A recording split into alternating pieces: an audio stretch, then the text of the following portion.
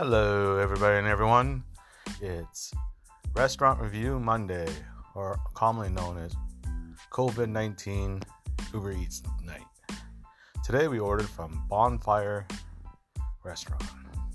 We had the burger, fries, and mac and cheese. It was a new location for us. I would not give it the best remarks. The fries were kind of cool, lukewarm. The mac and cheese was actually quite average at best. And the burger seemed like a patty.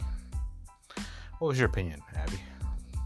I didn't particularly like the bun, and I felt that it could have had more, toppings, I guess. I don't know.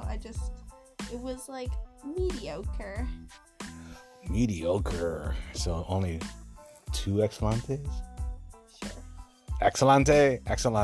2 excelentes for Bonfire Restaurant. Ciao for now.